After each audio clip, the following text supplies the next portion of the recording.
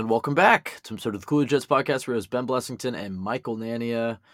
Well, Michael, it's been a minute. I guess the biggest and most relevant news of the time we're recording this, OBJ, no longer an option for the New York Jets. It seems like all signs were pointing towards Odell Beckham Jr. linking up with Aaron Rodgers in New York. But then late Sunday night, we get the notification that he signed with the Baltimore Ravens. A pretty hefty contract. Understandable the Jets did match it. It did kind of feel like the magic was there between OBJ and, going to Suns games with Robert Saleh and the connection that he has with Aaron Rodgers. But alas, he goes to the Baltimore Ravens. So we're going to talk about how that might change the Jets' offseason plans as well as whatever else is going on with the New York Jets. So with that said, Michael, how you doing, man? I'm doing pretty well. I mean, just waiting out this Aaron Rodgers saga like all of us are, and Odell Beckham news obviously was pretty surprising to say the least. I definitely had kind of penciled Odell in as a Jet already after the news that he was going to meet with them. There was really no other rumors of him going anywhere else. But yeah, I mean, I guess we should hop right into the Odell situation because, like I said, I definitely thought it was trending in that direction to where he would be a New York Jet. And it's something that I had skepticism over, the potential of him joining the team. But I was more skeptical of it initially than I was, by the end there where it looked like he was going to be a Jet. I'd come around on it and sort of embrace the upside that he would have brought to the team. But, at the price that he got, that is definitely beyond what I think the Jets were willing to offer. And clearly so. But I think considering the fact that he took this deal so quickly and basically skipped the Jets meeting entirely is a sign that the Jets were probably not even close to what he ended up getting with Baltimore. I mean, $15 million guaranteed, up to $18 million with incentives. I mean, that's well beyond what I was thinking. What do you think Joe Douglas offered? Yeah, I mean, like $8 million. It's interesting because did you see there was a tweet where Rich Cimini was replying to someone and he said something along the lines of, the Jets wanted him more than you think, and it was a pretty competitive offer, something like that. So there was that, but I can't see it being more than maybe 10 guaranteed max, right? Well, you have to wonder where they're getting the space from. And I mean, and we'll talk about some of these options later, but I mean, they can cut Whitehead. It seems like Carl Lawson's going to be in the team, but that's $15 million right there. I mean, they can obviously make some restructures, but yeah, to hand out $15 million a year to Odell Beckham Jr. coming off of 2 knee surgeries, injury prone. And like you said, he was great in that playoff run with the Rams, but that regular season, he wasn't all that great. I think to really look at this move, we got to go back to the Elijah Moore trade, which I don't think we've done a podcast since. And it's hard to grade that trade. It's certainly a trade that we could look back on and regret in a few years because, I still believe in Elijah Moore, the player. I think what that trade signals is that the Jets are giving up a second-round pick in this Rodgers deal and that they want to take most likely an interior offensive lineman, a center with, one of those early 40s picks. I just think it signals that they like somebody in that early second round and that they're going to have to concede a second-round pick themselves to get Aaron Rodgers. And so, if that's their plan, it makes sense. But to give up a third and Elijah Moore, I think we might look back on that and, regret it somewhat. So they better hit on whoever they take in the second. When you look at it in terms of they lose OBJ, they trade away Elijah Moore, we'll see what they do in the draft. It seems like Corey Davis is probably going to Green Bay. I mean, again, they might be able to keep him. Robert Saleh was certainly talking him up. What do you think about the Jets receiver options? I mean, where do you go from here? Because it kind of feels like Joe Douglas was, at least thinking OBJ was going to be a New York Jet. I mean, especially since they traded away Elijah Moore. Yeah, this is the big discussion now because you look at the wide receiver room and it doesn't feel like a need because they have plenty of depth at the position. Garrett Wilson and Corey Davis are still here. You signed Alan Lazard and McCole Hardman, who I don't think we discussed Hardman either here on the podcast, so we should touch on him as well. But we've been slacking, sort of like the Aaron Rodgers trade, but we're gonna pick it up. Just waiting for the compensation to come through. Just waiting for that compensation, but yeah, I mean, 1 to 4, that wide receiver room, that's pretty solid. There aren't a lot of teams in the league that I think can match that depth going down to the fourth receiver in the lineup. So it doesn't Yeah, wait, feel can I like a stop you right need. there just because you Yeah. bring up Hardman? I know you had a love-hate relationship with Braxton Berrios. After Yeah. digging into Nico Hardman, how much more excited are you for him to be fulfilling that fourth receiver, kick returner, punt returner, option player for the Jets? Well, I think I'm a lot more excited because I think the ceiling is higher. I think Hardman can match a lot of the things Barrios did well, and I think he also brings that explosive deep element that Barrios did not have in his game. So uh, I think you're not going to miss anything about Barrios going from Barrios to Hardman, and I think there will be more elements added to his role in addition to that. And it seems like the Jets are confident in expanding his route tree. I mean, he was a second round pick, so it's not like he was drafted to be this gadget player. He was seen as a potential starting receiver in the league, and he never really.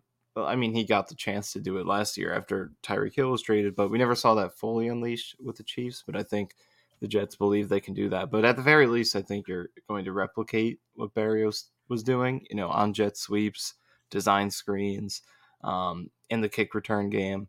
I think we'll see that replicated, and he will provide those occasional deep shots that Barrios didn't. So I'm excited to see him in that role.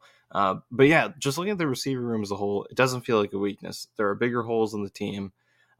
Like safety is still something you got to solve. That third linebacker spot, defensive tackle, they just made a move with Quentin Jefferson, which we'll discuss, but some work to do there still. And offensive tackle and center, of course, at the top of that. So wide receiver doesn't feel like a huge need. But at the same time, they did make this pursuit for Beckham.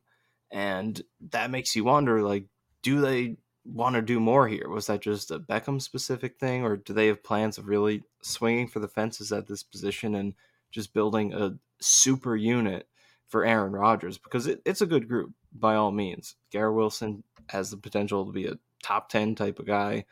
And then beyond that, you have great complementary weapons behind him and plenty of depth, but it's still probably not the best receiver group in the league, or maybe not even top 3 or 5.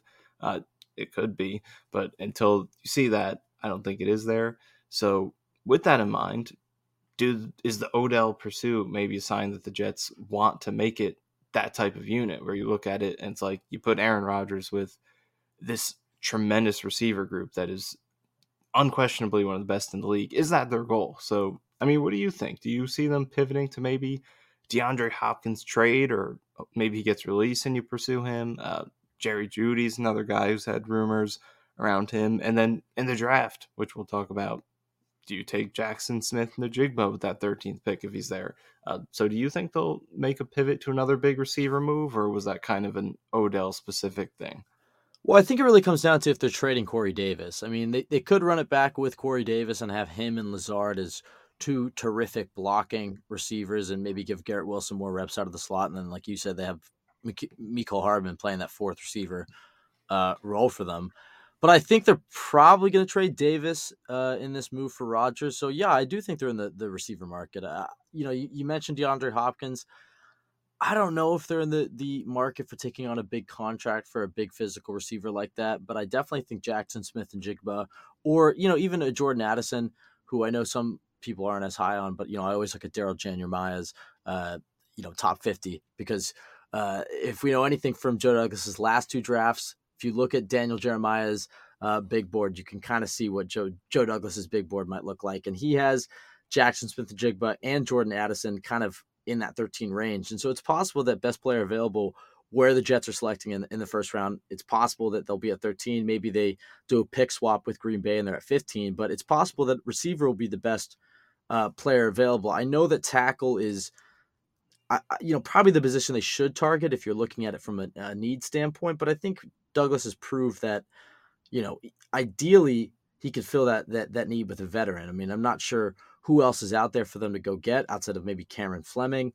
They could attack a tackle in the second round, but as I said earlier, I think they're probably targeting a center in that range just because there's so many that they could go after.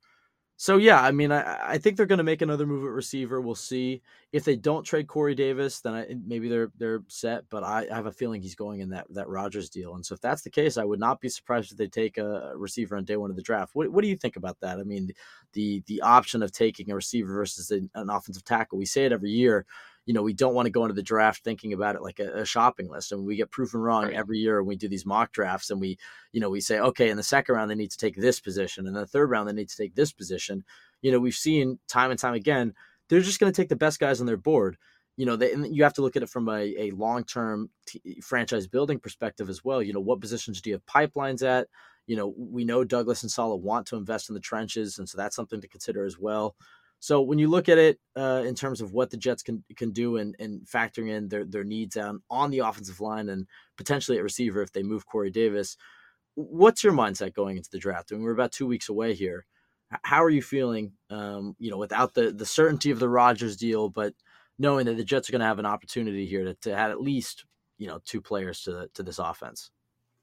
Well, first of all, the one point you made is something that we have to make a strong effort to keep in mind throughout this draft process.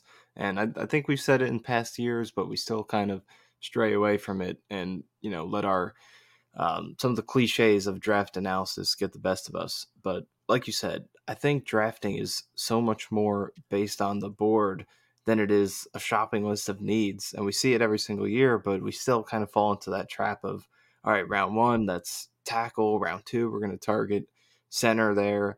But it doesn't always go like that. And I think more often than not, it doesn't go like that. And we've seen that the past few drafts. The Elijah Moore pick was pretty surprising when they made it in the second round. The Brees Hall pick was a surprising one.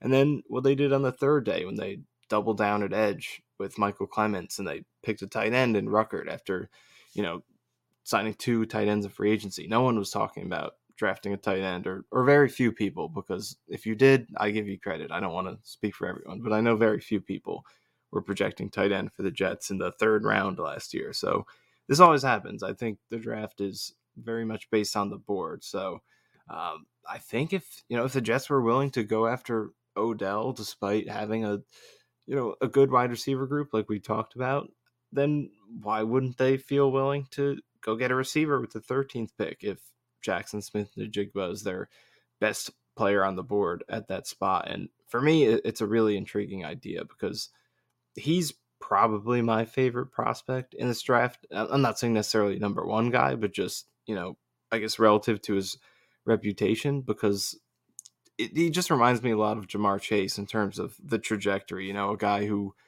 going into the draft has that year where, Chase didn't play at all. He sat out. JSN, he barely played due to injuries. But the year before that, they had that dominant year. And, Smith-Njigba was playing with Garrett Wilson and Chris Olave, and he outperformed them while he was younger than them. And then those two went on to be first-round picks, have great rookie years.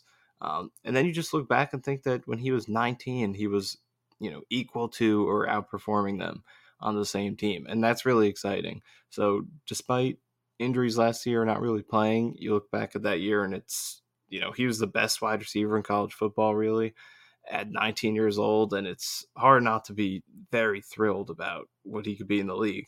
And then you put him back alongside Garrett Wilson and this offense, put, Smith-Njigba in the slot, Wilson outside, got Lazard, Hardman, see what happens with Corey Davis. But that's really enticing to put next to Aaron Rodgers. But despite all of that, the offensive tackle position, you have to address it at some point, right? Because Jets haven't done anything there, and it was probably their number one position of need coming into the offseason. And we're still sitting there with Becton and Dwayne Brown looking like the starters. And obviously, you would hope Becton starts, stays healthy, fulfills his potential in a perfect world. But the injuries, you have to, address that it's a real risk with him. And the same goes for Dwayne Brown, who is, getting closer to 40 than he is to 30 at this point, and is coming off an injury-plagued year where he kind of struggled when he was playing. I know he was fighting through injuries, but at his age, I don't know if you expect him to get any better. So those two guys is, again, you hope for the best with Becton, but it's a tough bookend duo to rely upon. I think you need to get another talented guy in there to have some competition, have some security, and hopefully this player who you drafted 13, whether it's Paris Johnson, Skoronski, Broderick Jones, or maybe someone else gets into that mix as well. Darnell Wright, one of these other guys. Yeah. Whoever it is, I think they're talented enough to start day one and give you a good year. We've seen rookie tackles be able to contribute right away. Look at Tristan Wirfs a couple years ago. I think Becton was a good starter when he's healthy as a rookie. It can happen. You think he's So left I tackle think this year? Becton, Yeah. that's I don't know because like Dwayne Brown's never switched, and it seems like last year they were, operating based on that, and they moved other guys to accommodate the fact that Brown's, seemingly incapable of playing right tackle. So that's a tough one. I mean, what do you think? Do you think they'll, let's say, as of right now, say they played a game today, do you think it would be, Becton right tackle, Dwayne Brown Well, left tackle?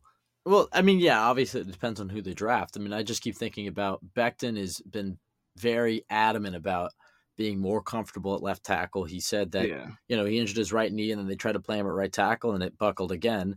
Obviously, after the surgery, you're hoping that that knee is a little bit more stable. He seems to be in fantastic shape. I'm really excited to see what he could do because he's a huge X factor for the Jets. If he can get back to the level that he was playing at, the beginning of his rookie season, the Jets are in great shape. And the question becomes if they draft a guy like Broderick Jones, do you want to try him out at right tackle and give Becton the comfort of being a left tackle? Or do you say, you know what, Makai, you're in a contract year. It's unlikely they're going to be able to pay him. He'll be a free agent after this year unless they pick up that fifth year option. And, even if Becton goes off, I wonder it's probably going to be a standoff between him and Joe Douglas, just considering, the money that the Jets are going to have tied up if they go after and they go all in with a guy like Aaron Rodgers. So if they draft a rookie, maybe they give him the comfort of not having to switch positions, and then Becton has to go back out to right tackle.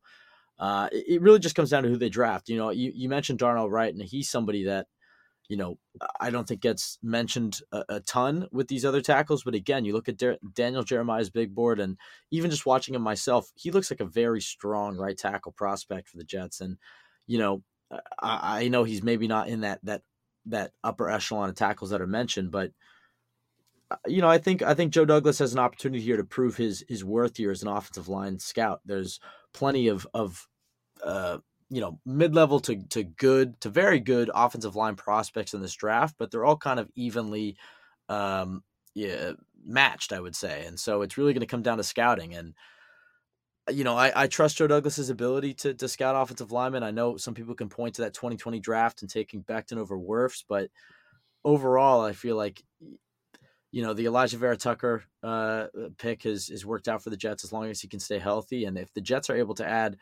Broderick Jones in the first round and John Michael Smith in the second round, I mean, you're looking at an offensive line that is vastly improved. They could still add a veteran like Ben Jones or Cameron Fleming if they wanted to.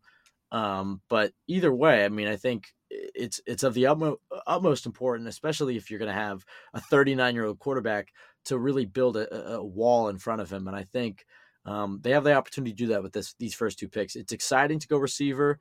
If it's the best player on their board, if they have one of those receivers as a top 5 pick, certainly it makes sense. But I think ultimately Joe Douglas wants to build through the trenches, and if this season goes to shit, he could be on the line. I mean, he could get fired, and I don't think he wants to go out without really attacking the offensive line. That's when he came here, what he said he was going to do, and a make it or break it season for him. I'm not necessarily sure that that's the case for him, but it's possible. I think he's going to really attack the offensive line. So ultimately, I think they go. We'll do a mock draft at the end of this podcast. Ultimately, I think they go offensive line back to back, and they trade one of those seconds to Green Bay. I don't know if you have anything else to touch on that, but you mentioned Quentin Jefferson as well. You wrote an article at Jets X Factor kind of talking about what he brings to the table. I mean, I think defensive tackles mildly concerning. I mean, we'll see about, if Quentin Williams is able to stay healthy and whoever they draft or sign as well. The rotation could be fine. Wonder if they play John Franklin Myers inside a lot more, especially considering the depth that they have outside between Huff and Clemens and Johnson and Carl Lawson. So what do you think of that move, and what do you think about defensive tackle as a whole? Because we've been focusing a lot on the offensive line, but the defensive line has, kind of a mid-size hole right in the middle. So what do you think? Yeah, it was a long time coming for them to address it, and they made attempts. They tried to get Fletcher Cox, apparently offered him more money, and Cox said later that he was really considering the Jets. It was a serious consideration for him, and he was checking the Jets roster to see if number 91 was available. So it seems like that almost happened. Then they were going to meet with Calais Campbell, and he signs with the Falcons. So it seems like they had their sort of vision in mind of who they wanted to replace Rankins. They wanted a veteran who could get after the quarterback. And I think they ended up getting that. And Quentin Jefferson isn't obviously to the level of notoriety or accolades of Fletcher Cox or Calais Campbell, who are both 6-time Pro Bowlers. But in terms of pass rushing, I think Quentin Jefferson's going to come in here, and I think he'll be an upgrade over Rankins and fit right into this pass rush and push its ceiling even higher. He had the fifth best pressure rate among defensive tackles last year, career high in sacks, and he's consistently very high in terms of pressures. So he's a guy who I think is going to help the pass rush. But the question I have with this move is that his run defense is the polar opposite of his pass rushing. He's a very low ranked run defender pretty consistently. And I watched some film to try and see if, that was maybe a misleading number, but it definitely looks like a question. He gets moved in the run game quite a bit. So, and it's backed up in the way his teams have used him. Every year he plays very high percentage of his snaps against the pass. This past year was over 60%. His career average is 66%, which is very, very high. Usually the average for D tackles is about 56% against the pass. So what that tells you is that his teams have tried to put him on the field in passing situations, keep him off the field in those run situations. And that makes me wonder if the Jets are going to maybe change the way they do things with that D-line rotation this year, because last year it wasn't really situation based. They would kind of just take out both starters at the same time and put in both backups for a whole drive every once in a while. Because we saw that a lot where it would just be Nathan Shepard and Solomon Thomas for a whole drive, maybe once a quarter, to give some rest to Quinn Williams and Rankins. They didn't really make those rotations based on short yardage. Now it's third and long. Well, they did have their third down packages. Obviously, every team does, but for the most part, it was just rotating based on rest. But with Quentin Jefferson coming in now, and they're meeting with Al Woods, who's the opposite of Jefferson. He's a great run stuffer, big bodied guy who's not much of a pass rusher. So they get that type of defensive tackle and Quentin Jefferson, who's very pass heavy over the run game. I wonder if they're going to maybe change this rotation and start to do it based on, okay, it's a rundown. Let's get our run package in there. It's a passing situation. Let's get our pass package in there. Because it's not really something they did a ton of last year. It's more a rotation based on just rest and getting guys to a certain snap count. So I wonder if with Quentin Jefferson coming in here, if they're going to start to do that more, because I think his pass rushing is really solid. He's explosive off the line, great athlete.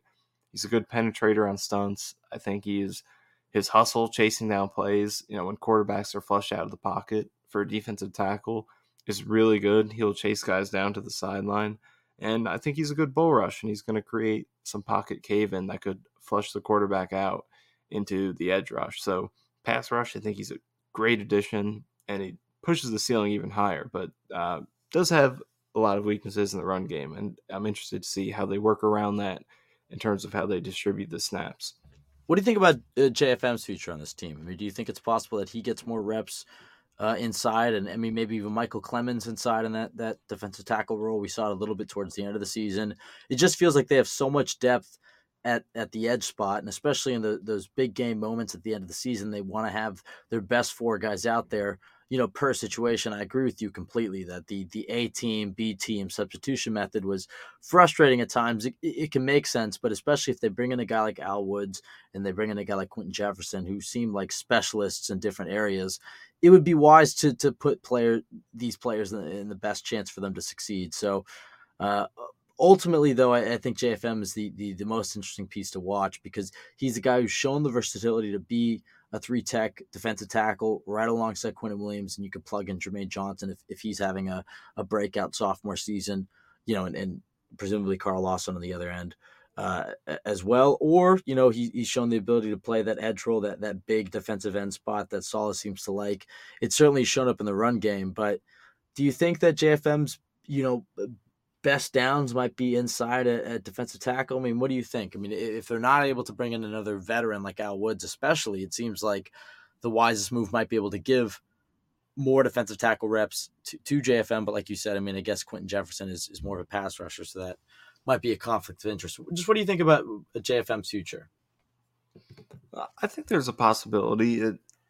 For me, I think it really comes down to what they think of those young edge rushers and can those guys handle more snaps on the edge. Jermaine Johnson, Michael Clemens, and Bryce Huff. Can those guys prove that they could, improve in their respective areas of weakness so they could play more snaps? And we know what those areas are for each guy. For Huff, it's the run game.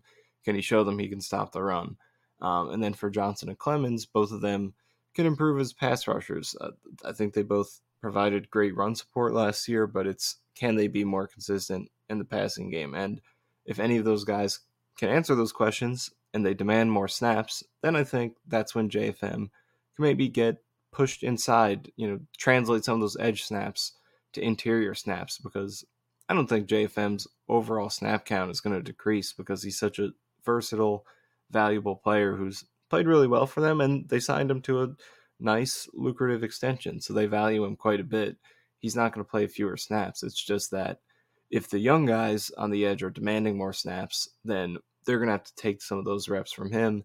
Then at that point, I think you could see JFM worked inside a little bit more, closer to that role that he played in that 2020 breakout season when he was a very electric interior pass rusher, which we do see in glimpses. This past season on third downs, he would get kicked in there pretty frequently, and he did a nice job in those situations. So I could see it, but just the fact that you can have this discussion of, where is he going to play and still be excited about him at either spot, I think is what earned him that extension and makes him a really valuable piece of this defense, because even on the edge, he makes a great impact. I mean, I was just rewatching some Sauce film earlier, and you think back to that Miami game when Sauce got his first interception, it's JFM winning off the edge around the corner, hitting Skylar Thompson's arm that creates that interception opportunity for Sauce. So he's still a solid pass rusher on the edge, better inside, but he's still solid on the edge. And his run defense out there was very underrated how important that was. He was great at setting the edge and helped the Jets defense avoid getting gashed on some of those outside runs. So I like JFM in this defense, and regardless of where they play him, I think he's going to make an impact, and just giving you the ability to play those different roles gives you a lot of flexibility and allows you to move the chess pieces around in the best way possible. Yeah, and when you look at the rest of the defense, I think the two contracts that really stand out to me are Jordan Whitehead and Carl Lawson. And kind of circling back to what we were saying at the beginning of this podcast, where are the Jets going to get the money for Aaron Rodgers? It seems like they're not going to get OBJ, but like you said, they might make a move via trade or another big signing. Where are they getting that money? When you look at these veterans, specifically Whitehead, do you think he's out of here? I mean, it seems like him and Clark kind of fill the same role as safeties who are most effective in the box. It's possible they could keep both of them and give Clark a lot more reps at linebacker, and keep Whitehead as the other safety. But it just seems like freeing up $7 million to on a guy like Whitehead, who certainly underperformed last year, seems like it makes a lot of sense. And then when you look at the other contracts, Carl Lawson, Corey Davis, I mean, what do you feel about their futures? Considering it's April 9th and we still don't know. And I think these were the three guys that we were all talking about entering the offseason as likely cap casualties. So what do you think about the futures of these three Jets? Whitehead is interesting because I think we all considered him a pretty obvious cut candidate coming into the offseason, but here we are, and he's still on the team, despite them trading for Chuck Clark, who pretty much plays the same position or role. So it's interesting. I mean, do they think Whitehead and Clark are going to compete? Maybe they, let that play out and just keep Whitehead as a backup if he gets beat out. I mean, he'd be an expensive backup, obviously, on his contract. Maybe they would have some leverage for a pay cut, so maybe they would go for that. So that one's interesting, and there's still a hole of free safety, and I don't think these two guys can start together because there's really no deep coverage skill between the two of them. Both of them, offer some good stuff in the box, but if you're asking someone to play deep coverage, I don't think you prefer either of those guys to be there. So for them both to start is not ideal, and they still need that free safety. But I wrote about this guy pretty recently.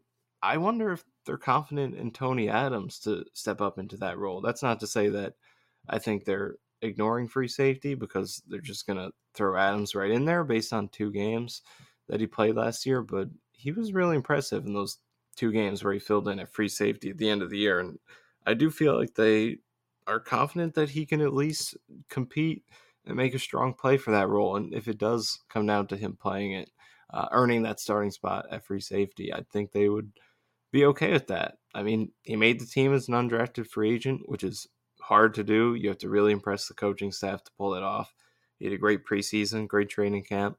And then he played special teams throughout the year. When he got his shot at the end of the season, I thought he looked very solid at free safety in those last 2 games. So I wonder if Tony Adams is in part of their plan at free safety. I mean, what do you think? Could you see Adams being the starting free safety in week 1? Or if not, who do you think they might add, or what path will they take to add some competition there? It certainly seems like he's probably their best option at this point. I mean, I think we kind of thought they might be able to sign a guy like Jimmy Ward in free agency, but we had talked about it. If the Jets are going to go all in on this season and they're going to really spend big at quarterback, or wherever else they might make these moves, they're going to have to trust the young guns at other positions. I think I look at safety and linebacker as the two where it's like, obviously they're paying a lot of money to Mosley, but if Mosley goes down, who's playing linebacker? Probably Jamie and Sherwood. I mean, they might be able to bring back Quan, obviously Quincy Williams, but they're going to have to entrust one of these young draft picks from 2 years ago to come in,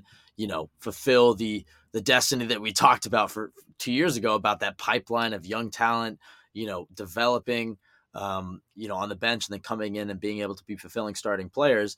I think that Tony Adams certainly could do that based off the 2-game sample size. Like you said, it's not very big.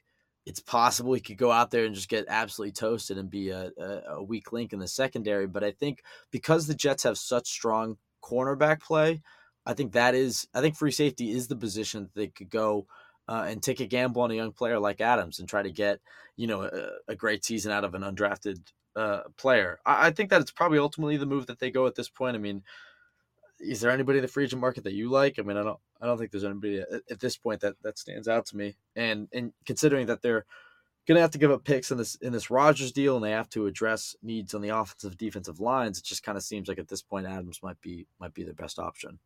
Yeah, I mean, it was limited to start with, and they couldn't get Jimmy Ward. They couldn't get. I mean, there was Tashawn Gibson was a decent veteran option, but it really wasn't that deep.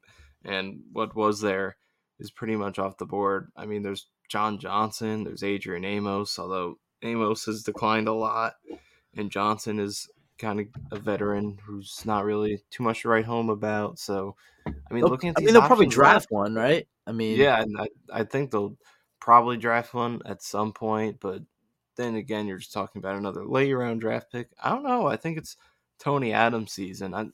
At some point, you got to, you know, have these types of players hit at certain positions. You're not going to be able to fill every position in your starting lineup with a first round pick, second round pick, expensive free agent, trade. Like there aren't enough premium assets to go around to fill every single position.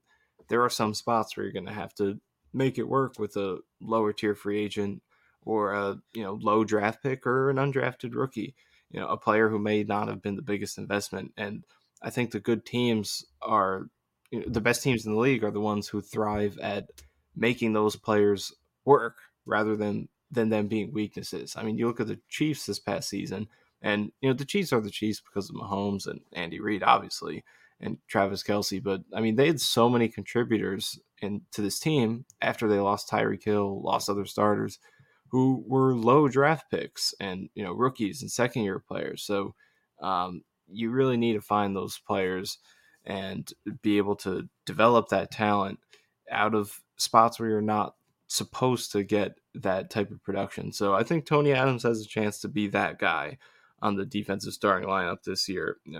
A guy who comes out of nowhere, is playing because they just didn't have enough resources to fill everything, but makes a good impact and is a sort of a hidden gem. So I'm on the Tony Adams bandwagon right now. Yeah, at this point, it seems like that seems to be the route the Jets are going. Um, Obviously, the elephant in the room, the Aaron Rodgers trade, yet to happen. April 9th. We're sitting here, no agreement. We'll see if the OBJ signing with the Ravens moves anything. I don't know necessarily why it would, but it kind of seems like if OBJ was going to sign on Monday, maybe the Rodgers deal gets done. Do you feel like this drags out to the draft, or do you think we are approaching the end date?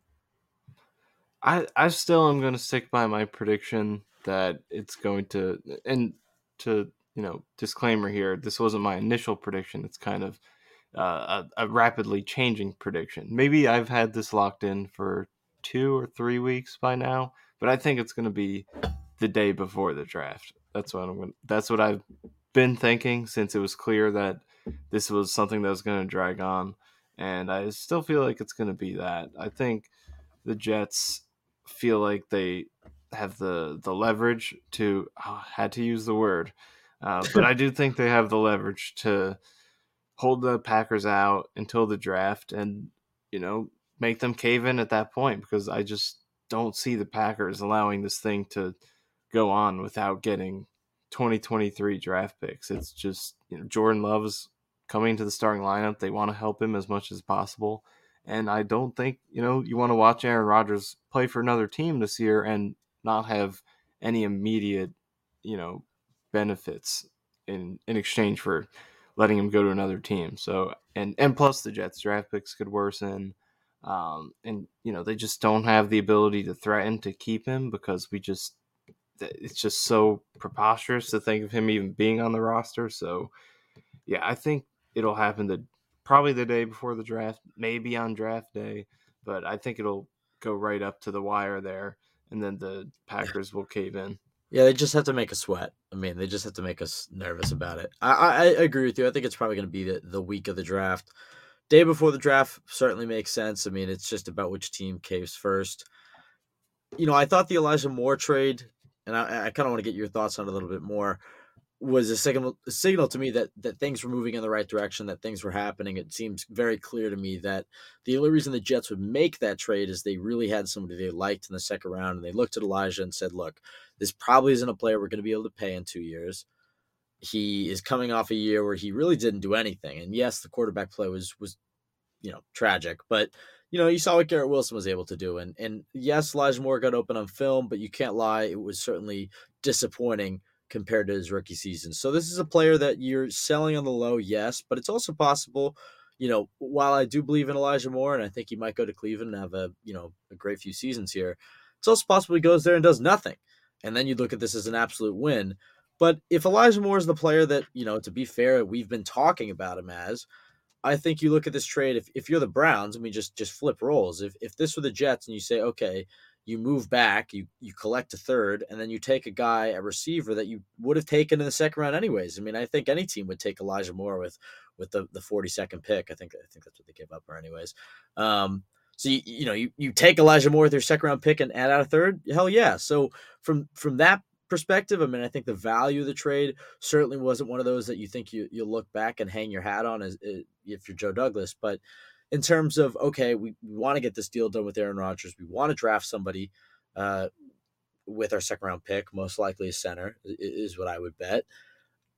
I would have thought they would have added OBJ, which really would have softened the blow of trading Elijah Moore. But now with not getting OBJ, do you keep Corey Davis? I mean, just kind of unpack your thoughts of the Elijah Moore deal now, knowing that the Jets aren't getting OBJ, because I think a lot of us were grading that, saying, okay, the Jets get an extra second and they're getting OBJ, but now the Jets have to pivot somewhere else. So what do you think? Oh yeah, I mean, in the lead up to that trade, I was pretty adamant on the pro keeping Elijah Moore train, and then pretty quickly it happens that they trade him. And that was, in comparison to Odell, because those rumors were kind of growing before the trade happened. And I was, saying they should keep more and not go after Beckham. But then the trade happens. And like you said, we start assuming that Beckham's going to come in and fill his place. But now we know that's not happening. So, yeah, I mean, I don't think the trade compensation was the greatest. I know if you look at the trade chart, the classic one, that it technically comes out to the value of a third round pick, I believe, but that chart is kind of outdated. The Jimmy Johnson one that kind of gets referenced. There are more modern ones that kind of use more accurate data that equated that trade to more the value of like a fifth round pick, I believe. So it I really didn't like the value of the trade, to be honest, and I think there's definitely logic to it. Like, it's not a terrible package because, as you explained, I think it is nice to have the luxury of, okay, we can give up a second round pick for Rodgers and still make our second round pick here. And if you keep that first round pick, you can get Aaron Rodgers, still make your first round pick and a second round pick. And that's a nice luxury for sure. But at the same time, I think, let's be real. If you told us that would be the trade return for Elijah Moore before that trade happened, I think we would probably laugh at it, because we were looking for probably third round pick straight up. I think is probably what we were going to, that's probably what we would settle at. I mean, it's hindsighted now, but I mean, we might have discussed it. I'd be interested to go back and listen to exactly what we were saying, but I think I was probably on third round pick straight up. So just moving up around is a little disappointing, but we'll see what he does in Cleveland. I was optimistic he would break out with the Jets with better quarterbacking this year, because I liked his film and the separation he had. And I think the production was misleading based on how often he was open and how infrequently he was actually getting good passes thrown his way or even targeted at all. So, yeah, I was a fan of keeping him and seeing what he could do, but we'll see what happens. And I think there is credence to the idea that having two second round picks is a good fallback with the Rodgers trade, definitely costing you at least one of those first round picks. But yeah, we'll see what they do going forward. I mean, we talked about it earlier. Do they want to build this really strong wide receiver unit despite it already being a nice group as it is?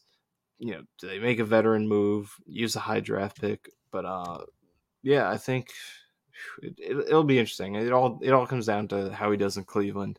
I think how we're going to look back on this trade in the end, because if he keeps producing how he did last year, regardless of what we may have thought he could be or his potential was, I think we'll feel fine about this trade. But if he becomes the guy that I think a lot of us Jets fans thought he could be, then it's not going to look great in hindsight. But the Jets do still have plenty of talent at wide receiver, so I think they maybe thought he was expendable in a way, just in the sense that maybe I don't think they assumed they were getting Beckham, but Corey Davis is still there, and I think maybe they view him as this ultimate fallback option, kind of.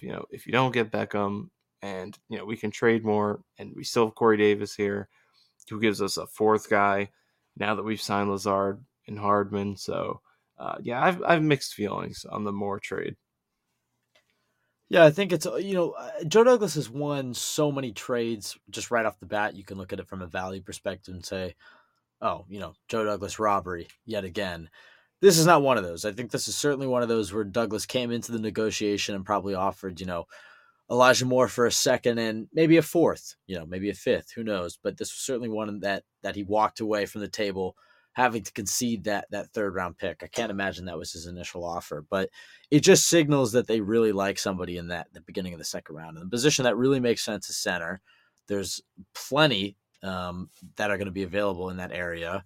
Is there one in particular? I know we're just starting to dig into the draft prospects, but we'll do a mock draft right at the end of this episode. But it seems like that's probably the position. I mean, again, we said it earlier. We don't want to get too much into a shopping list. Maybe there's a receiver they like there, a safety, an offensive tackle. But you'd imagine if they were so fervently trying to get that second round pick back, it doesn't really make sense otherwise. Who do you think they're targeting if they're really trying to have a pick in that area.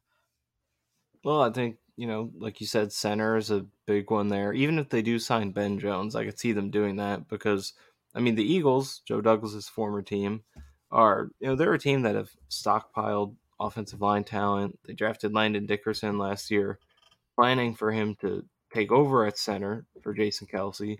And then Jason Kelsey now is still here 2 years later. And so now Dickerson's playing guard for them, and he's been pretty good. So you just build that pipeline. I think it's important on the offensive line and just have young guys ready to step in. When your veterans move on or they struggle or whatever, I think it's good to have that. And as much as Joe Douglas has drafted high for offensive linemen, I think I expected him to take more swings at lower round linemen than he has because he hasn't done a ton of that. I believe outside of Becton and AVT, he's only picked Cameron Clark and Max Mitchell in 3 drafts, which is okay, but I definitely would have expected at least one of those per draft and maybe 2 in one of them. So I think we could start to see him do that in this draft, even if they do sign a Ben Jones. So that's definitely up there. But second round is the position, like we said, the last 2 years they kind of made a surprise pick in terms of the position. With Elijah Moore a couple years ago was a little surprising. Then Brees Hall last year was very surprising. So maybe let's say they. I think this is an interesting option. Let's say they do take a wide receiver in the first round. Maybe you go with the tackle here because there are, tackles at this part of the draft. I think will be there. Um, that second wave is possible. Second, maybe third wave is. I think there could be a run around this part of the draft, so that's on the table. Maybe they go for defensive tackle here. So there are a number of options. Second round has been the wild card for Joe Douglas these past few years, and we'll see what they do. Obviously, last year was successful with Brees Hall. Elijah Moore, I mean, we thought that was going to be a successful pick. I guess in the long run, it wasn't, but he does seem like a pretty talented player. But I I think this is the part of the draft where I'm hesitant to put a specific position on it. I think in round 1 we know what the priorities are going to be. It's offensive tackle first and foremost. Maybe you go for the enticing luxury at receiver. Beyond that, it's hard to see anything else. But here, I think this is where you got to start taking that mentality of the Jets are going to take the best player on their board, regardless of the position. Is there any chance that they keep both second round picks? I mean, I guess the better question would be, what does this Rodgers trade look like to you? I mean, I think we're assuming that they made this trade given that they're going to give up one of those second round picks, but it's possible they could do a pick swap with the Packers in the first round. Maybe they give up more conditional picks down the road. I mean, we don't really know what this trade is going to look like, but it sounds like one of those second rounders is going to be involved. Corey Davis has been floated around, so I guess the best question to ask you is, what do you think this Rodgers trade looks like, and how does it impact the draft?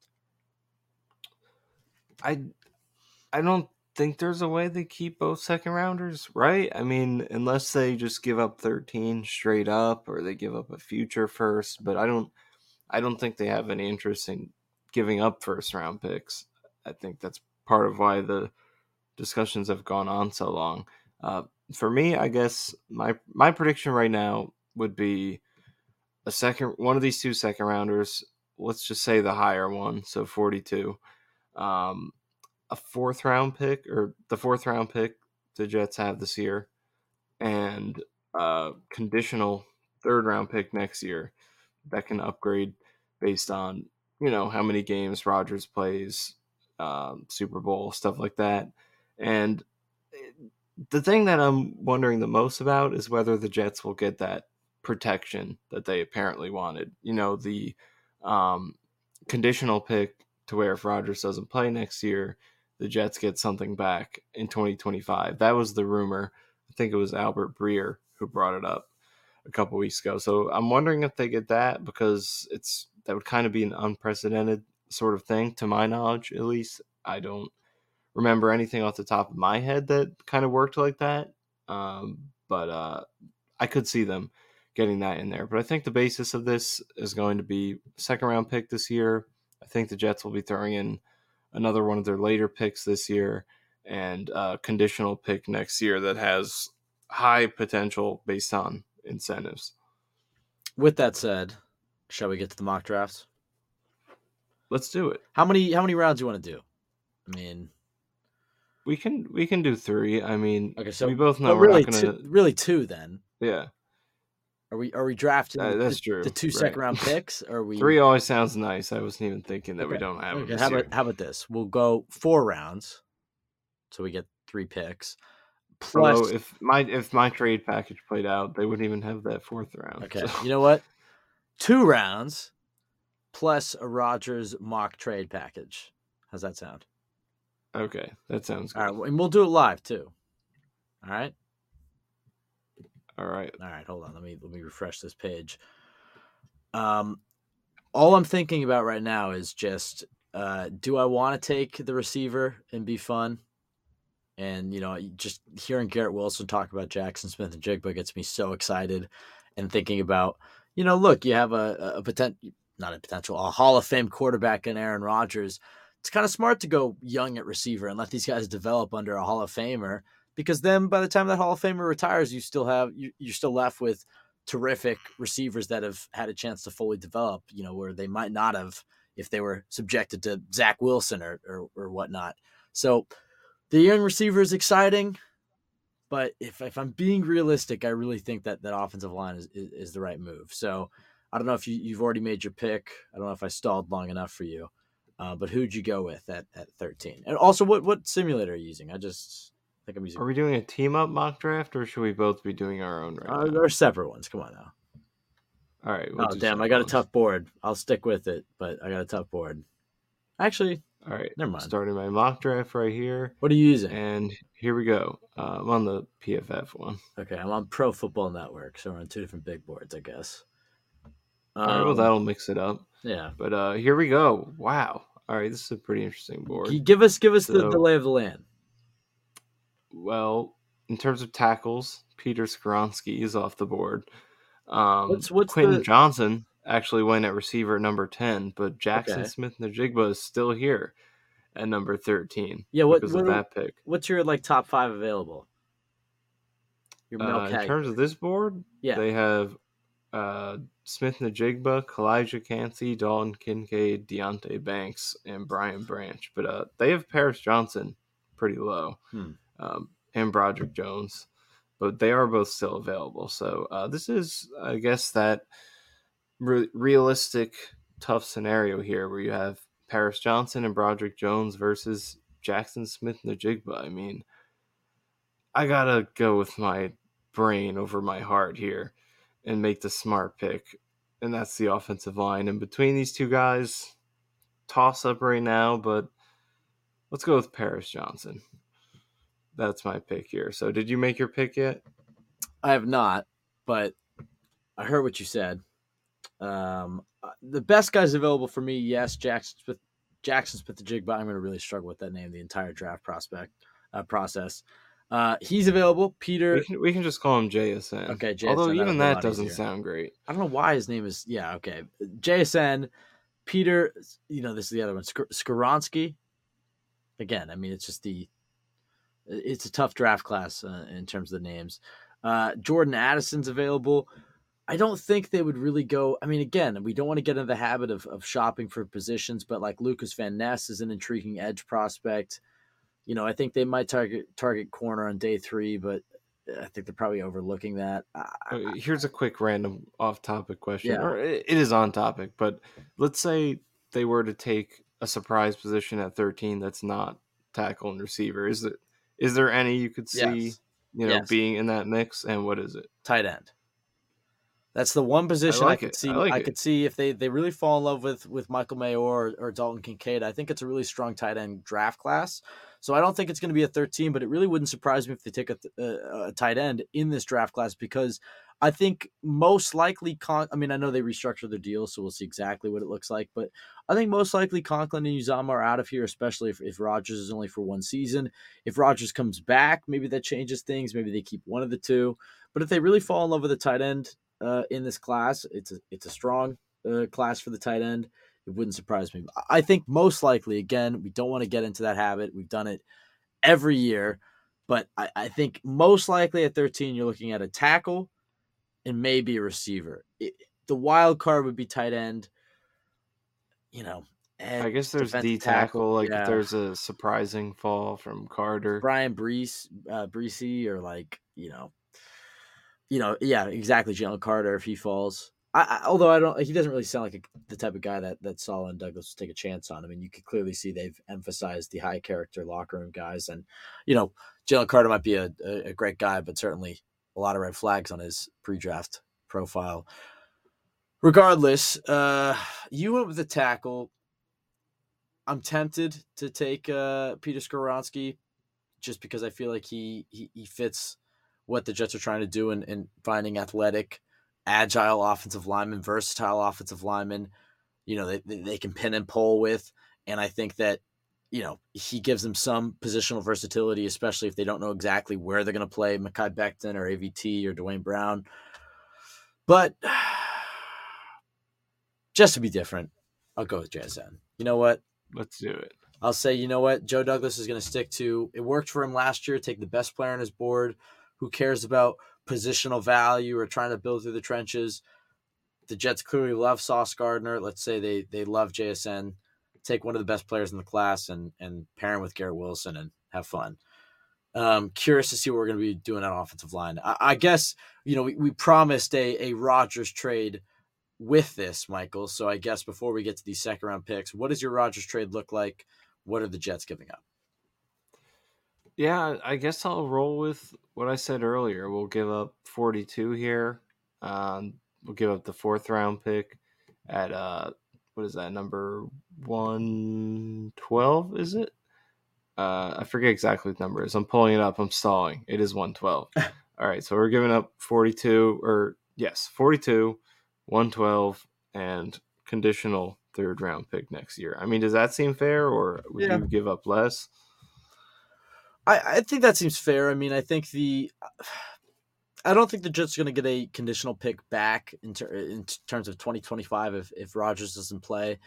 The trade that I see is, one of those, either 42 or 43. I mean, doesn't matter, but I'll say 43. I think Corey Davis goes to reunite with Matt LaFleur. I'll say a conditional 2024 4th round pick. That's a 3rd round pick if Rodgers plays, 80% of the snaps, a 2nd round pick if they go to the playoffs, and a 1st round pick if they win the Super Bowl. And, maybe a 5th round pick this year. I think the fact that the Jets already traded their 3rd round pick, I'm more hesitant to give up that 4th round pick this year just because it's just such a huge gap. And especially in a class like this, it's just, not as top heavy, just kind of a lot of, it's a deep class, but a lot of similarly rated players. To just have no picks from, 42 or 43, wherever you're giving up, all the way until your 5th round. I just think that's a little bit too much to swallow for Joe Douglas. It's possible they could give up a 4th and, or give up a 4th and get the Packers 4th back or something. I imagine this trade is going to be a little bit more complicated than what we're laying out, but I think Right. it's pretty fair to assume that they're going to give up one of the 40 picks and, a package of other picks and maybe Corey Davis. With that being said, Michael, I will say I think I got lucky on the guys that are available for me at 42, because Darnell Wright, the offensive tackle from Tennessee, who I've watched a little bit in this pre-draft process, and I really like him. I think he's, he might not be as athletic and as explosive as some of the tackles at the top of the draft in terms of like a guy like Broderick Jones, but really steady right tackle for Tennessee this season, and I just think that he could come right in, slide right next to AVT, opposite Becton at left tackle. And, I'd be thrilled with that pick at 42. I have a feeling, though, that he won't make it out of the 1st round, so it feels a little cheap to take him in this mock draft. But, who did you settle on at 42? I'll see if there's an alternate, a plan B if Darnell Wright is gone. Oh, a couple things quick before I go over my pick here.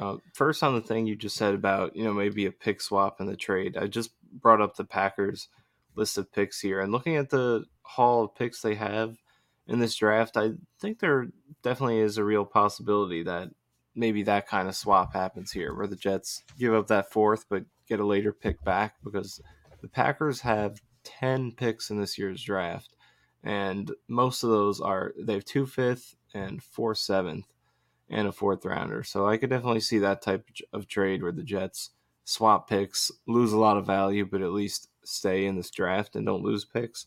And then second thing, you mentioned Dewan Jones. Dewan Jones in the second round as a Darnell Wright. potential option. Darnell Wright. Darnell Wright. Dewan Jones is the guy I was going to talk about. I'm mixing up the tackle names here. It's all right. You mentioned Darnell Wright. You got Wright. 2 weeks, Michael. We got 2 weeks to nail it all down. But Dewan Jones is the guy I wanted to talk about because he is another guy who's sort of in that second tier of tackles, maybe second round option. And, I'm a numbers guy, and I've been looking at some of the numbers of these old tackle prospects. And he has as good numbers as anyone in terms of his pressures allowed and his run blocking stuff, all that.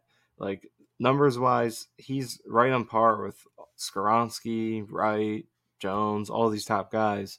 And he's actually even better than his teammate Paris Johnson in most of these categories. But, the question mark with him is he's another one of these huge guys, sort of like Mekhi Becton, tall, a lot of weight, and there's just a lot of question marks that come with him. So I haven't watched any of him yet. I do want to get to doing that and sort of see, are these numbers telling lies? Is he maybe not as polished as the numbers are letting on? But he's just fascinating because he has outstanding production and great size, but obviously there's a lot of questions that come with that size. So he's someone I'm keeping an eye on, but I definitely want to watch some more of him. But looking at my board here are some of the guys available. Obviously, I went with tackle in round 1. So, here this is a tough one. Maybe tight end. That tight end idea is intriguing to me because I know the Jets loaded up on it last year, but to get a dynamic type of guy would be really exciting in this offense. Like a tight end with actual speed and playmaking ability could be exciting. You're not buying hype into Jeremy Ruckert? I've sort of facilitated some of the hype because I was posting all those clips after the Dolphins game, and his dad is retweeting them and stuff. So I like him a lot as a blocker. I'm just curious to see if he's going to bring any receiving impact. Right, like if they could get like Luke Musgrave, Leaves, by the way. But 6'5" receiving tight end, and you've seen what George Kittle's been able to do in a obviously somewhat different offense at this point, considering they moved away from Mike LaFleur. But this West Coast offense, you can't ever have enough tight ends. If the Jets are able to add another tight end, and you have this guy, Uzama, Conklin, Ruckert, you can play a lot of 13 personnel. You can be really versatile on how you use these guys. You can really improve your run blocking from this position as well. So I think tight end is one of those positions you've really seen a rise in recent years. And, more guys are deciding to play tight end in the last, 5-6 years, and you're starting to see that talent really blossom. And so I think the NFL should, and the Jets take advantage of it, load up on tight end, and you can use a lot of those big, heavy tight end packages, especially since most NFL defenses are going lighter. They're going towards nickel looks. They're playing, quarters coverage. If you can get a really strong tight end group and you can be able to run out of 12 personnel, 13 personnel, and you have these guys that you can able, that you can throw to as well, I think that's a really dynamic thing to add to an offense. So yeah, I would really not be surprised if Douglas adds a tight end. I think it's probably unlikely it's in the first 2 rounds, just given their needs at offensive line and now receiver not getting OBJ. But I agree. It's a strong tight end class, and I would be on the lookout for it. I just really don't know what to do here. This is, like I said, I was trying to give you some time to pick, but I appreciate that. And even with all the time, like I was scrambling through my options, like, all right, this is a good opportunity I'm getting here. I got to come up with a pick that I can deliver when he's done talking. Hooker. Go long-term. Definitely an option, but yeah, I think they will pick a quarterback. I just don't think it will be until the 3rd day. Yeah. But I really don't know. Like the idea of taking center is good here, but John Michael Schmitz is gone in this draft here. There's good centers though. But there are a couple other good centers. Tippmann could go Reipler. Actually, here's a cool development. So I switched over to the Pro Football Network simulator because the Oh, PFF board was throwing me off because theirs is a lot different than what you usually see. So that was mixing me so up. you So I switched cheated. to Pro Football Network. Yes, I cheated, and now John Michael Schmitz is here. So let's take him. Okay. There we go. All right. So Just like in the real draft, you could just re-simulate it if you don't like what yeah, happens. pretty much fake board. Now you switch to Pro Football Network. I'm glad you switched from PFF. You should have known, considering how much we've trashed PFF on this podcast, to not use their mock draft simulator. But whatever. So just to recap, who'd you take first overall?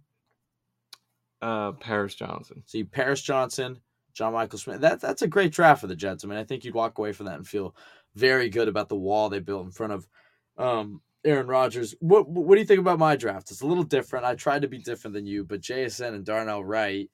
Um, I think in this type of scenario, they'd probably sign Ben Jones. In which case, I'd be feeling pretty good about this offense. I mean, what do you think about my draft? Obviously, I think your I draft is very yeah. safe, and I feel good about it. I think my draft maybe brings the higher ceiling with a guy like JSN just because the fact that they don't have OBJ. Yes, it's nice to have the two offensive linemen. It's probably the smarter approach, but if Garrett Wilson goes down, who's your X receiver? Who's your go-to dynamic receiver that can really open up the passing game? When you had Elijah Moore, yes, he was your slot, but if Garrett Wilson went down, I was still kind of confident that the Jets could build an offense around Elijah Moore as the centerpiece. Obviously, you trade him away. It's like, all right, well, if you have OBJ, you could do that with him. They don't get him. So who's the guy that can slide in if Garrett Wilson goes down? Alan Lazard, Corey Davis, Miko Hardman, maybe, but that's what really draws me to JSN, especially if he's a top 10 player on your board. Yeah, I mean, to be honest, I kind of like your draft more because if you could land Jackson Smith and the Jigba at 13 and then still at the second round get a good tackle prospect who you like, I think I would prefer that route. And, as much as I like the possibility of getting Paris Johnson and John Michael Schmitz or another good center prospect at that selection, it's still kind of risky to think about throwing two rookies into that starting lineup in front of Aaron Rodgers, hoping to chase the Super Bowl. So I think in your scenario, you would sign Ben Jones, you would plug him right in there. And then you're looking at Ben Jones at center. Darnell Wright goes in at tackle. And then you have Jackson Smith and Jigba wide receiver. And you're able to fill those two O-line holes while still getting him. So I think I like yours better, to be honest. But definitely if the Jets could land my haul, those two offensive linemen together, there's a lot of potential there as well. But there is also just some risk associated with a couple young starters. Yeah, and I'll be honest, after watching Darnell Wright, I really don't think he makes it to 42. Um, so I think it's somewhat unrealistic. But yeah, I mean, I think the possibility is still there for them to go and take a receiver at 13 and get a guy like Matthew Bergeron from Syracuse at 42. I mean, there's plenty of offensive tackles that'll still be available. It's certainly the sweet spot for centers. That's why it's quite intriguing. But I think the free agent market for center, just honestly, just Ben Jones, is more appealing to me than the tackle market. So it kind of makes sense to go sign the free agent center and draft a tackle. I think between 13 or 42 or 43, whichever one they keep, they can find a good tackle there. Joe Douglas, I have the faith that he can find a good tackle there. If you have JSN as a top 10 player, who knows? Some people might have him as top 5 player. I mean, the scouting reports of this guy a year ago were unbelievable, and Garrett Wilson thinks this guy is even better than himself. So it's possible he's a top 5 player for them. And if you're looking at him at 13, it's like, yes, we want to build through the offensive line, but you know what? We traded Elijah Moore. We didn't land OBJ. We have Aaron Rodgers. Go all in. Let's get JSN, who's played with Garrett Wilson before, and build a really dynamic offense. And, we'll get a tackle at 42. I think that's certainly a possibility for the Jets. It's a little bit more outside the box. I think the conventional wisdom would say take the tackle at 13, take the center at 42, and, figure out receiver. You already have a Hall of Fame quarterback. He can turn Miko Hardman into a fantastic receiver on his own. He doesn't need to be, coddled like you might want to surround a young quarterback with. But either way, I think you have to be excited about what Joe Douglas is building. It seems like they're going all in on this year. It's Bit of a shame not to get OBJ. I'll completely admit I was fully ready to waffle and be completely on board with the hype of signing OBJ, especially after the Elijah Moore trade. But if we circle back to what we said about signing OBJ 2 or 3 weeks ago, we said, do we want to pay this guy $15 million a year who's coming off back to back, knee surgeries, hasn't been as productive. He's past his prime. He's a bit of a diva. Does that make sense for the Jets? We said no, unless they trade more. They traded more, but still looking at it, I mean, there's still other options on the table for the Jets that I think are more appealing. So, Michael, before we get out of here, any last thoughts? I can do the plugs. I know there's one piece of uniform news we could talk about post plugs, but any of the last real news that 95% of the audience would like to listen to. Any other last thoughts you have? Well, yeah, I think both you and I are just gonna stick with our initial Odell takes and just completely ignore all of the rationalizing we did the last couple of weeks. We I never didn't wanted him. rationalize too much. I got to be honest, but I haven't Okay, haven't been as active. credit to But you because I've definitely been if doing and that. if we But were active in the podcast, I probably would have been ready to rationalize. But I haven't been caught on record yet. I mean, I think I was pretty fair about it. Like there was definitely realistic potential with adding him, and he might have a great season with the Ravens. But definitely, I Can't be think upset about not Joe Douglas not giving him that contract. Like right. The price is the big thing. If he signed with them for 7, 8 million or whatever, it'd be like, well, that's interesting. He just decided to go there instead of going to the Jets. I would have liked to take that flyer, but at this price, I think throughout the entire process, I would have definitely it, said it, it is a that's a shame little though. absurd for him. It is a shame though. I mean, look, you land Aaron Rodgers and that blows everything else out of the water, and so you don't really think about anything else. But so far, Joe Douglas has taken some L's this free agency period. I mean, if we're just trying to be fair and balanced, you know, Fletcher Cox thinks he has him signed, decides ultimately to go back to Philadelphia. OBJ is going to take a physical. He's flying to Florham Park tomorrow. That seems like that's going to happen. And then at the 11th hour, the Ravens up their offer, presumably, and take him to Baltimore. So, the Jets have had Calais to Campbell Calais signed Campbell. before he was He's going to another visit one. the Yeah. Jets. Jake Brendel, the Yeah. Thank Jets you. Yeah. Go. apparently Yeah. offered him There's more money. more. Yeah. So There's a lot more. They've there's taken been a some lot L's. of this offseason. Joe Douglas has taken some L's, and I guess that's what happens when you're cap strapped. But ultimately, you get Aaron Rodgers, you make the right moves. The moves they have made, I've really liked. I think the moves they haven't made can be somewhat frustrating. But again, you're trying to uh, make room for Aaron Rodgers and try to plan out a Super Bowl contending roster around him. It can be difficult. I think we were all kind of counting on them cutting Carl Lawson. It is kind of exciting to see, okay, Carl's going to be back, maybe slightly overpaid based off his performance from last year, but still a hell of a player. And I'm really curious to see, can he get back to that level that he was at in 2021 in that training camp where he was just, going off. The Achilles injury can often take a year, so I would imagine we're going to get a better version of him. And even the version that we got last year, he was still a damn good football player, good against the Yeah. run. Was able to create pressure, didn't get as many sacks, but he still created a few. I think the question was the Jets need cap room and he's overpaid, cut him. But this is still a damn good player. I still had the fear that he was going to go sign with, Cleveland or some other team and go off for 12 and a half sacks next year. So yeah, I guess despite all the Jets misses, the fact that they get to keep Carl Lawson, I'm going to be excited about because I'm optimistic in his ability. Surprise. In his ability to bounce back from the Achilles injury and take the next step after last year. We'll ultimately see if that happens, but I guess that's kind of how I'm looking at it with these free agency misses. Well, yeah, quickly on Carl Lawson, because I was definitely in the camp of cutting him at the start of this offseason, and that was from a financial standpoint for the most part. I definitely think he had a solid year last year, but it was just the fact that, they could cut him very easily to save $15 million. I don't think he played up to that level last year, and with the Jets being so cap strapped, I thought it was the right move, and because they had the pipeline of talent to, and this is really the biggest reason I think, because they had all those young players behind him who are capable of stepping up into that role and taking over those snaps, improving and doing it at on cheap contracts as young players for now.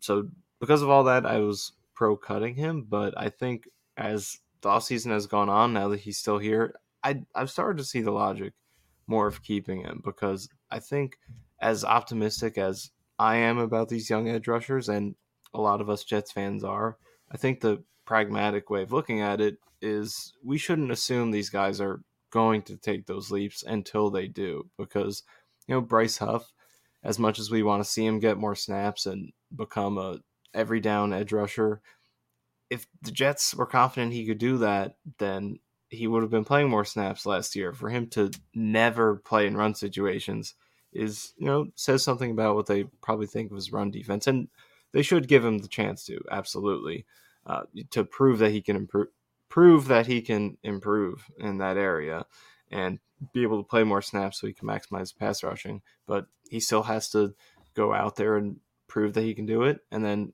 Jermaine Johnson, Michael Clemens have to prove they can take steps forward as pass rushers. So I think considering all that and just being realistic about their progression and knowing you have to see it before you can believe it, I think that's why Carl Lawson is staying, because you have, if none of those guys develop, if it doesn't work out how you hope, you have Carl Lawson. He's a starter. He's a solid player. At worst, that's what he showed you last year. Even if he didn't live up to the expectations we had, he was still above average and solid. And I think his run defense, after rewatching the run defense film last year, was much more competent than I thought it was. I thought he was a below average run defender. That was kind of his reputation, but after rewatching it last year, he was solid. He was an above average run defender, just didn't really make a lot of mistakes as a run defender. So I think that's why he stuck around, because they just want that security in case those other guys don't break out. And I can definitely see him getting back to that, peak level in this second year after that Achilles injury, because I sort of had an epiphany recently when I was thinking about Carl Lawson and why he might have taken that step back. This should be interesting. It was puzzling to me. Why did he take the step back? Because he played every game. It's almost like he tore his Achilles and had to have 2 surgeries. Yeah, like that was definitely could have been part of it. But the reason it was puzzling for me was because, like, watching him play this year, despite the injury, he did look explosive. Like, he bowled tackles over. He would plow through them. His average get-off time from Next Gen Stats was I think it was the best in the league. Or was it the best? I don't know. It was up there. It was one of the best. And you could see it when you were watching his film. So it was just puzzling to me, because despite the injury, he did look explosive and you could see it. So it's like, why is he less productive? But I was watching his film. I was like, I don't see him doing as many outside moves and speed rushes as I remember him doing with the Bengals. So I got up out of my chair and I tried to do some outside moves by myself in my bedroom, and I was like studying which muscles are used or are the most focused on while you're doing these outside moves around the corner. I'm like, wow, that Achilles is very important in doing these.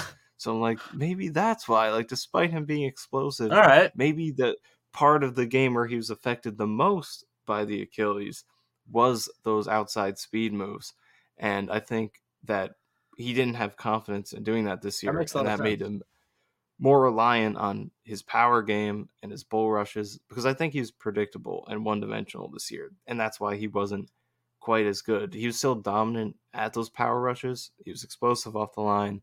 He was a wrecking ball when he got into the chest of the opposing tackle, but that's pretty much all he did. When he's with the Bengals, the reason he was so great and, leading the league in quarterback hits and pressures and all that was because he had the power game and the explosion, but he also had outside moves. Right. He could beat you around the corner, and he could work off that and go inside. With the Jets this year, we didn't see a lot of that. It was just pretty much all power. And so when I was watching throughout the season, it was confusing to me that he still looked athletic, but wasn't as productive. Right. But after thinking about it more and getting up and simulating it myself, I was like, I could see why he may not have been fully confident in doing speed rushes. So I think with another year removed, hopefully he's more confident in that Achilles and making some of those outside moves, those speed rushes, and adding that element back into his game, making himself more multifaceted and getting back to being that all-around disruptive pass rusher he was with the Bengals. Thank you for coming to my TED Talk. That was a fantastic point though. And I think, I think the other thing that I have been thinking about, but you're absolutely right. From a physical perspective, those outside moves absolutely require explosion from that Achilles muscle. And, he not only had the surgery in August, but he had the surgery in December. And from what I remember in those training camp tweets in 2021, when he was just beating Mekhi Becton every day, he was beating him around the edge. He was, showing off that bend and those speed pass rushing moves. So, that's a fantastic point by you. I think you can attribute it sometimes, especially when a player misses a full year. I think one of the things as an athlete that you lose is just that timing. I mean, I just think when you haven't seen it for over a year, especially pass rushing, it's almost a martial art in its own right. It's just so much of it is on timing, and I think watching Carl Lawson, I think astute observation to notice that he might not have had the same explosion to get around with his quick moves. But I think watching him, sometimes he just kind of seemed like he was, he had the good get off, but he just didn't really have the right plan or the right counter move to the tackles that he was facing. And he kind of just got jammed up and went for the bull rush. I understand not maybe having the athleticism to go to his go-to moves on the outside, but it didn't seem like he was the same Carl Lawson that we saw in Cincinnati. He seemed a little bit more hesitant with piecing together moves and countering blocks. But I think that, that gives me some hope, because I think he's shown it. And I think another year away from this Achilles injury and the more reps that he gets, the kind of more back into the flow of things that he'll get. So I'm optimistic about Carl Lawson. I think I'm not going to backpedal from what I said. I probably would have moved on from him and spent the money elsewhere. But I think it's also possible a few months from now, like silly, when the Jets have a defensive line of a bunch of killers that could just absolutely get after the QB, because that's been the key. And the Jets have never been able to piece the two things together of having the QB and being able to get after the QB. I've never watched the Jets have both of those things. They definitely had getting after the QB last year, keeping Carl Lawson and letting Jermaine Johnson and Michael Clemens develop, and whatever other moves they make on the defensive line, bringing back Bryce Huff. Fantastic. They can hopefully be even better than they were last year, but having the QB, assuming Aaron Rodgers, Joe Douglas already on that WFAN event being like, he's going to be here. Hopefully that's not tampering, but the two of those things together, the Jets can overlook a lot of holes on the rest of this roster. So, I'm very excited, anxious to get this thing done. So at that being said, Michael. So I mean, just quickly, I'm back to Carl Lawson. I'm optimistic, and I'm like you said, I'll never walk back a previous opinion that we made.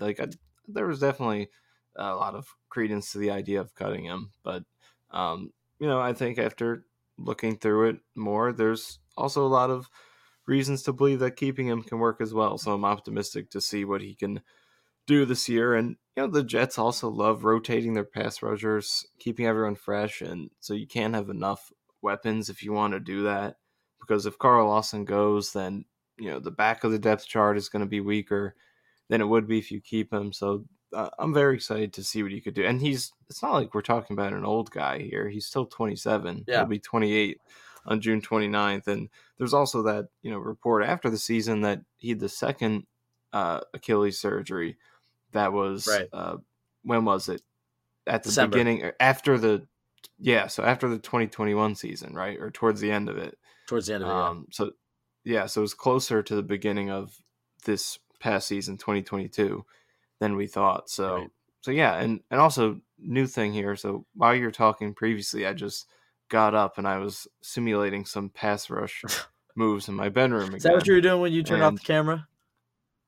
Did it look like I turned off my camera? I thought you saw me doing it. Probably a good thing you didn't see me doing it. It's not my technique isn't precise, but I think I'm really getting the full picture now, because when you're exploding off the line, I feel like, and I'm not a scientist here of body mechanics or anything, but I feel like that's all kind of your quads and your hamstrings. So I can get why he was really good at that, and he still had the explosion and get off the line of scrimmage and the power, but not quite the full all-around game when it comes to the speed and getting around the corner. Because if you see me here, I'm about to get up. Unfortunately, the people at home can't see this, but when you're going around the corner, it's like I just That gotta. was, oh my When you're god. going around the corner, it's like that really places that stress on your Where'd you go, lower Michael? That leg was so there. fast. I didn't see you. Just like Covered it, all that you distance. go, yeah, like when you're turning the corner, it really places stress on that exact area Well, where it also your just makes sense. Achilles is. So Yeah, and especially when you're talking about the bull rush and in your quads. I mean, just think about, I don't know if you've ever pushed a prowler before, but how much that just burns your quads, and that's pretty much what the bull rush is. I actually, as much as I want to clown you for that little swim move you just did there, or I guess it was more of an outside dip. Um, you're absolutely right in terms of that. Certainly makes sense. This was a huge part of his arsenal, and I think one of the common criticisms of Carl Lawson this past year was, where are the counters? Where is this, right, arsenal of weapons that you have? It's pretty much just bull rush every play, and yeah, you're creating some pushback and you're creating pressure, and I think you would notice him if he wasn't out there because guys like Quinnen and JFM were getting sacks and Rankins because of the pressure that he's creating, but you want to see some more finishes. And I think he was certainly getting those in training camp in 2021. And so I'm optimistic about him. As we said, maybe we would have gone a different way, but you can't hate it. And we're not going to be, I think it's certainly possible we look like idiots if the Jets are rolling out, their 8 deep defensive line and constantly getting pressure on QBs and they're just constantly fresh and rotating. That'd be pretty sick. So with that said, I think we can get out of here. You can follow us at CYJ Pod on Twitter, Michael at Michael_Nania, myself, Ben W. Blessington. Go to jetsxfactor.com for the best place to go for Jets content. Please rate, review, subscribe on iTunes. That helps out the podcast a ton. Michael, there is one piece of uniform news that we haven't talked about. Agent Zero. Jets, or the NFL, introducing the number 0 yeah, for Jets players. Who do you want to be number 0? I was kind of, penciling an OBJ. I thought that would be a top selling jersey. Without OBJ, I mean, Brees says he wants a single digit number. He said he didn't want 0 though. I mean, JFM said he wanted it. Michael maybe Carter, Hardman, maybe Garrett, Lazard. It would be weird. Rogers. That'd be the that weirdest. would be very weird. That'd be so strange. I kind of want that. Rogers and 0. That'd just be the most unsightly. I feel like 0 is like a speedster Yeah, kind of 0 number. needs to be a cool number. It really would have worked for OBJ. I mean, Maybe like a DB, Michael Carter II. yeah, MC square could be good. I kind of like. Well, you saw Brees wants to go to a single digit number. Which number do you want for him? And do you want Garrett to go to 5? I like 20 for Brees. I've gotten used to it. It's kind of a classic running back number. I like 20 for Brees too. It's Mecole Hardman also had that tweet at Garrett Wilson, which kind of made me think that he wants 17. So then I guess Garrett could go to 5, but it sounded like Lazard wanted 5. I wouldn't mind 5 for Garrett, but I got used to 17. Yeah, I I bought the jersey. jersey. Yeah, I bought the jersey too. So. But at least you can have Ricky or Garrett Wilson jersey. These are the topics on April 9th. We still have a few more weeks until the draft. I mean, we're well into this. We had plenty of legitimate topics. That's true. That's true. All right, Michael. I guess that's. Oh, there's also the draft hat. What do you think of the draft hat? I looked at it when it came out. Hold on, let me look at it again. From what I recall, I didn't really like it. I got to say, I'm not a huge fan of New Era's draft caps. I think the coolest one they had was 2021. I would say. The black one. I think this is on the side. I like the design this year for the league. I just think you don't like it. Oh, that's lit. I like this design throughout the league. I just think it's the worst for the Jets because it's like the logo inside the letters. So if you have a logo that has words in it, then it's like 2 words. So I think it's kind of weird for the Jets, but I think for other teams it works really well. Yeah, I mean, it's fun.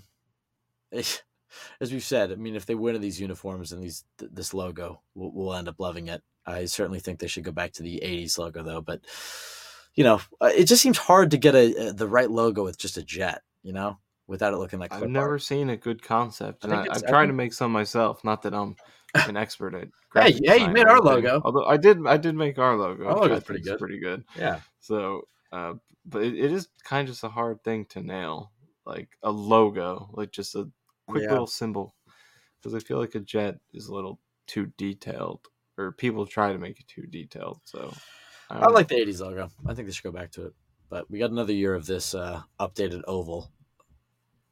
They really ruined it. But, I got to say, I think the old logo is better.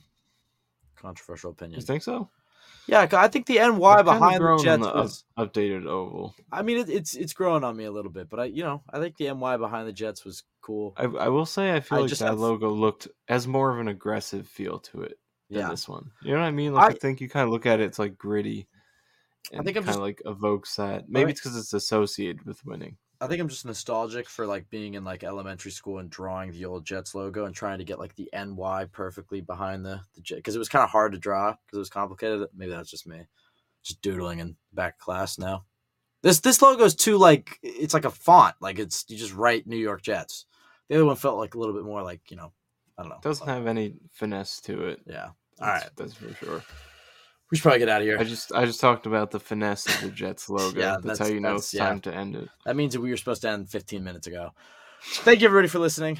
Hope you have a great week. We'll be back next Monday. Sorry for the inconsistencies this spring, but obviously draft is coming new. We do have some exciting things, some friends of the pod coming up, potentially some film stuff.